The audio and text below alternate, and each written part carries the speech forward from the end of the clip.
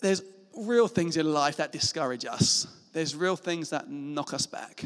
There's real things where we step out and we try and do something we feel God's calling us to do, or we try something new, or we reach out to someone in your neighborhood, or you step out, or you pray for someone, or you try something at work, or you try a different way of relating to your kids. We try things and we get knocked back. That's part of life for each and every one of us. We face discouragements. You might be right now today have had a really discouraging week, but it's part of life. We get things that knock us back, and we won't be the first, we won't be the last. And Jesus had that as much as anyone. And the reality is, for all of us, whenever you try to do something new, whenever you step forward, the critics they'll be there. And Jesus gives us a little bit of a kind of strategy, really, for how we push through with discouragement, how we push through with criticism. Now, Jesus got a lot of criticism, and there was one bit of criticism we read in Mark 4. We're going to be in two different spots, in Mark 4:20 and then Mark 4:31. And so it says in Mark 3, chapter 20. Got you worried, didn't I, when I say Mark 4? Mark 3, it says, Jesus went home. Again, such a loud crowd gathered that Jesus and his disciples had no time to eat. So there's good things happening. Jesus is teaching people, and they want to hear it, and he's healing people, and they want to see their lives restored. They're gathering around Jesus. That's happening.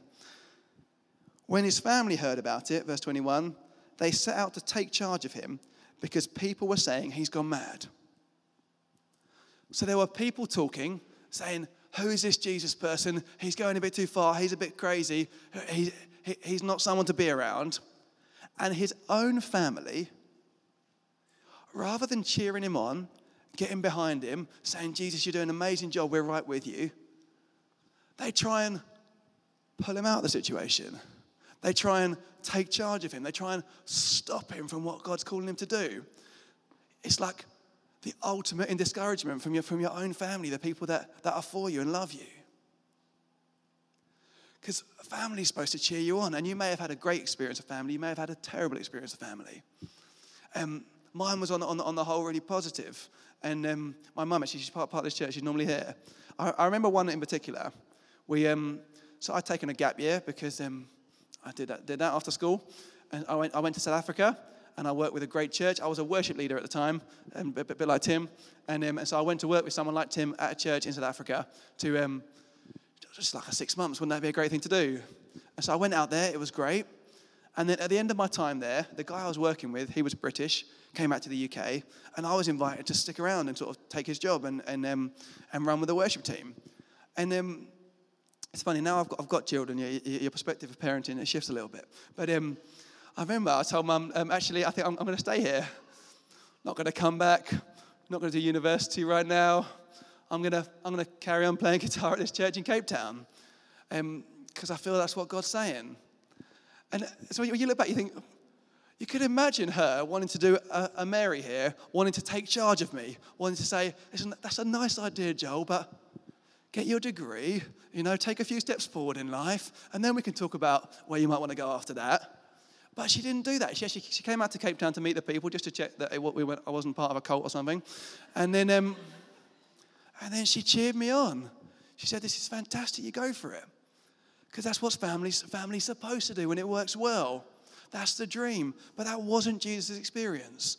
That wasn't what he had. He had people, and to be fair, it wouldn't have necessarily been selfish motives. They probably had Jesus' best interest at heart. Jesus, just slow down a bit. Stop with all this crazy talk. Stop with all this stuff. Just settle down a little bit. Because you've got to remember that they were living in a very volatile time, in a very volatile place. God's people, that they were just one little group, one little region in the massive Roman Empire. And the Romans, they had incredible discipline and order, and lots of that was done through fear. That if you stepped out of line, you'd be killed. That happened all the time. People were always getting killed in Roman times. And so, their nervousness wasn't unfounded. It was probably out of genuine care and concern. But what they weren't doing was they weren't cheering him on into the purpose for his life. And part of it would have been their own fears. if word gets out that our son's this crazy guy, then that's not going to reflect well on us. But rather than cheering him on, they try and pull him back. And then a little bit later, in verse 31, it says, then Jesus' mother and brothers arrived. They stood outside the house. Turn to the person next to you, say, outside the house. They stood outside the house and sent in a message asking for him. A crowd was sitting around Jesus and said to him, look, your mother and your brothers are here, and your sisters are outside, and they want you. And Jesus answered, who's my mother? Who are my brothers? He looked at the people sitting around and said, look, here are my mother and my brothers. Whoever does what God wants him to do is my brother, my sister, my mother. Now, Jesus isn't saying that family isn't important. Jesus taught a lot about how family was important, about how we honor our parents, and that's a theme through the New Testament. But what Jesus is speaking about is a radical new sense of identity among people who follow him. And actually what happens when we start following Jesus is we become family. We become brothers and sisters. And turn to the person next to you and give them a wink. You become brothers and sisters, mums and dads. We become family. There is a new identity around Jesus. When we become Christians, when we start following him, we're not just out on our own or with our own little nuclear family, as special as that is. We become part of a bigger family. And Jesus is saying, your other family, as wonderful as they are, they might not always get this. They might not always get the call on your life. They might not always get the purpose on your life. They might not always get your new identity. But this family should. And what I want to talk about just a little bit for these 15 minutes is this idea that family fuels purpose. That family fuels purpose. And when I talk about family, I'm talking about this family, the church, the family that we all become, like it or not, when we start following Jesus. And they talk about how you can put your friends, anyone who starts following Jesus, you're in now. We're part of one big family. But what family should do is fuel purpose. And it's really interesting that as I got you to say it to your neighbor, that Jesus' mother and his brothers, they stood outside. They didn't come in and hear Jesus teaching. They didn't come in and see and see the evident call on Jesus' life. They didn't come in and cheer him on. They stood outside and said, you need to stop that.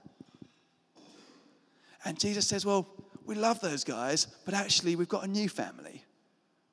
And it's this family who should be fueling purpose in each other. That family fuels purpose. I remember a conversation really well. So as I said, I was a worship leader as a teenager. I would do the singing with our youth group and things. And I remember a conversation on our front door. I was about 15. And Brad was a guy who was actually a youth leader, but he was also looking after the worship team for the church at the time. And we were on the way to a worship team practice. And there was a conversation between Brad and kind of my mum. And I was just kind of there. And Brad was saying to my mum that I think Joel is going to be really significant for the worship life of this church. I think he's going to really take us forward in our singing, take us forward in our worship. And I remember there as a 15-year-old, the church was probably about twice the size of Patton Church, about 300 people. And it was a church like Patton Church with a heart for worship. It was quite a big deal about what we did. We felt it was important. So to be told as a teenager by this, I suppose, kind of spiritual father, really, Joel's going to be really significant. I really believe he's got leadership that we need to call out of him. I believe we need to give him opportunities. That belief in me stirred something in me. In fact, actually, without Brad's enthusiasm and passion and faith in me and that fueling of purpose, I may not have done what I did as a teenager, leading worship in churches and things. I may not have gone to Cape Town. I may not have fallen in love with the church. I may not be doing what I do now. That actually, someone cheering you on, someone calling out of you a purpose that you don't know you have, someone believing in you in a way that you didn't believe about yourself, it stirs something in you. That family fuels purpose. And that's the dream for the church. That we are a church, that's here in Patton Church, but the church across the world, who cheer each other on. A church who fuel purpose in each other. A church who spur one another, encourage each other, call things out of each other that we didn't know were there. That family fuels purpose. And that's the dream for church. That's the dream for us. And we talk about vision at Pattern Church. We talk about inviting people to serve Swindon, inviting people into family to serve Swindon. And we can look at them individually, how we're doing at each one. But then, actually, if we're going to serve Swindon, then we need to be this kind of family that cheer each other on, that say, oh, I see a call on you for this kind of thing. I think you're the most amazing encourager to release that in people. Oh, I think your leadership that you carry is incredible, to see someone step into that. It's that as we encourage each other, as we call this stuff out of each other, as we champion each other, that we're actually going to be the people we're called to be to make a difference in our town. That is all interlinked. That the better we are at being family who fuel purpose, the better we're going to serve Swindon. And actually, the better we're going to be at inviting people. Because who doesn't want to be part of a family where you're encouraged, where you're cheered on, where people believe in you? Because family fuels purpose.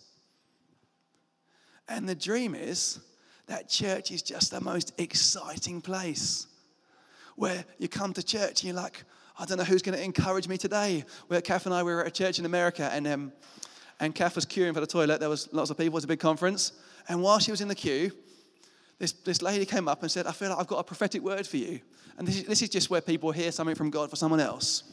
And she just began to say these things to Kath about what God thinks about her, about destiny on her life, about who she is, in the queue for the toilet. It was the most exciting toilet queue Kath had ever been in. But imagine that. And that's the dream. And we're going to be great at this. You're going to be awesome at this. We're going to nail this together. Being a family who fuel purpose. Being a family who cheer each other on. And it becomes this virtuous cycle as we call out destiny, as we call out gold, as we encourage people, that they become more of the person they're called to be, and then they encourage people better. And you've got this glorious, virtuous cycle of the church being the church, cheering each other on, calling out the gold that God's placed inside of each other, and then making a difference. That's the dream. Family fueling purpose. That's the picture of the church. So I want to give you just, I suppose, two points of that about, nice idea, Joel, what can I do?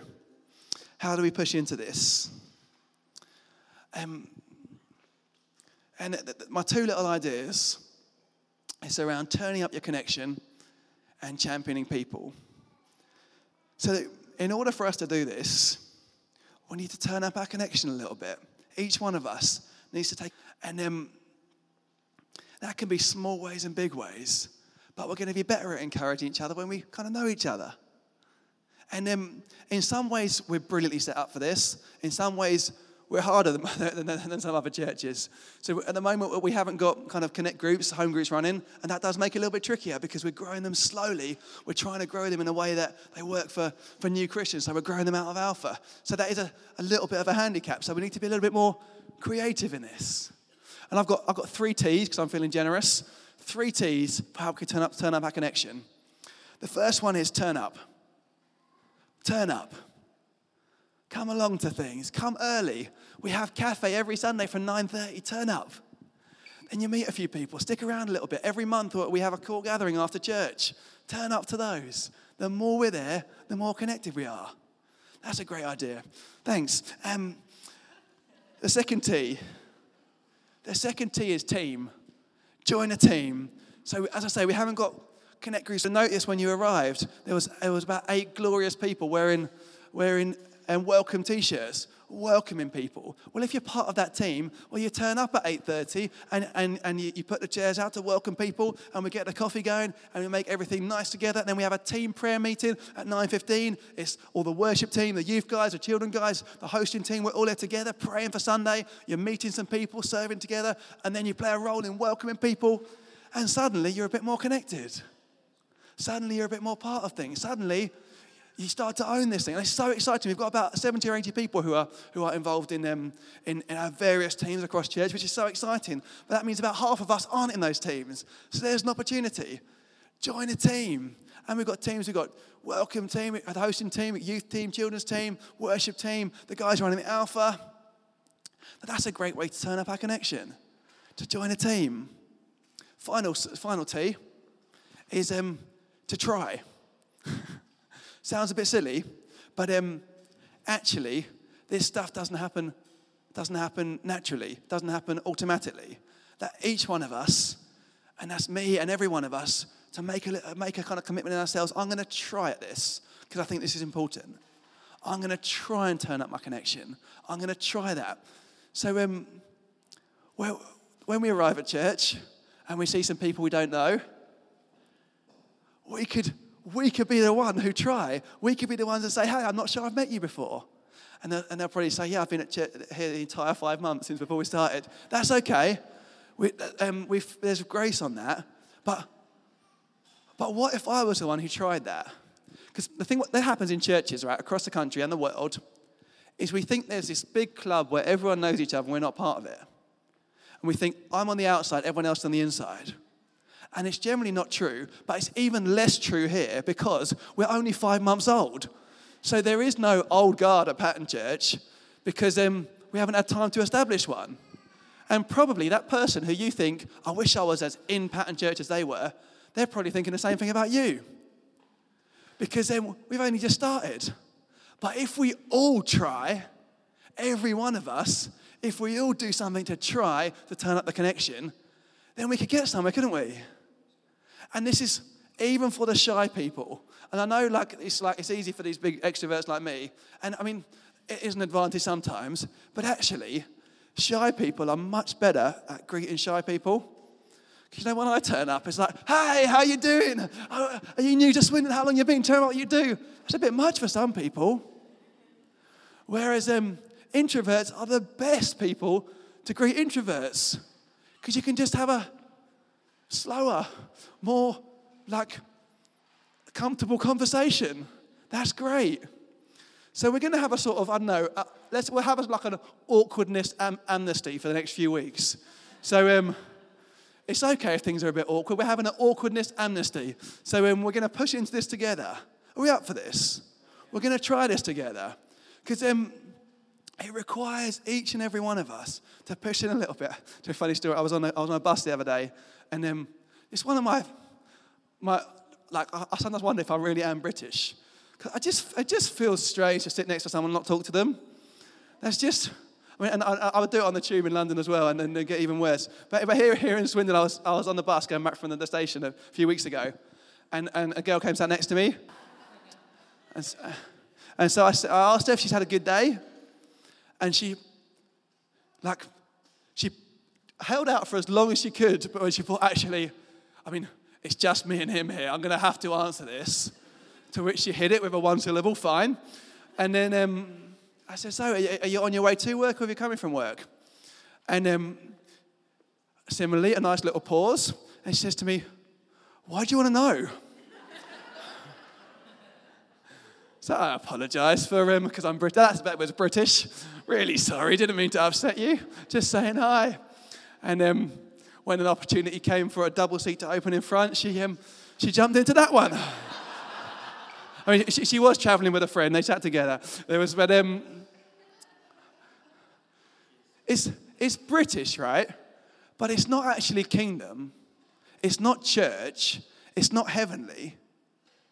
And sometimes we have to be countercultural. And this is one of those places. So that's a few ways we can turn up our connection. Say hi to someone, invite them out for a run. Invite them out.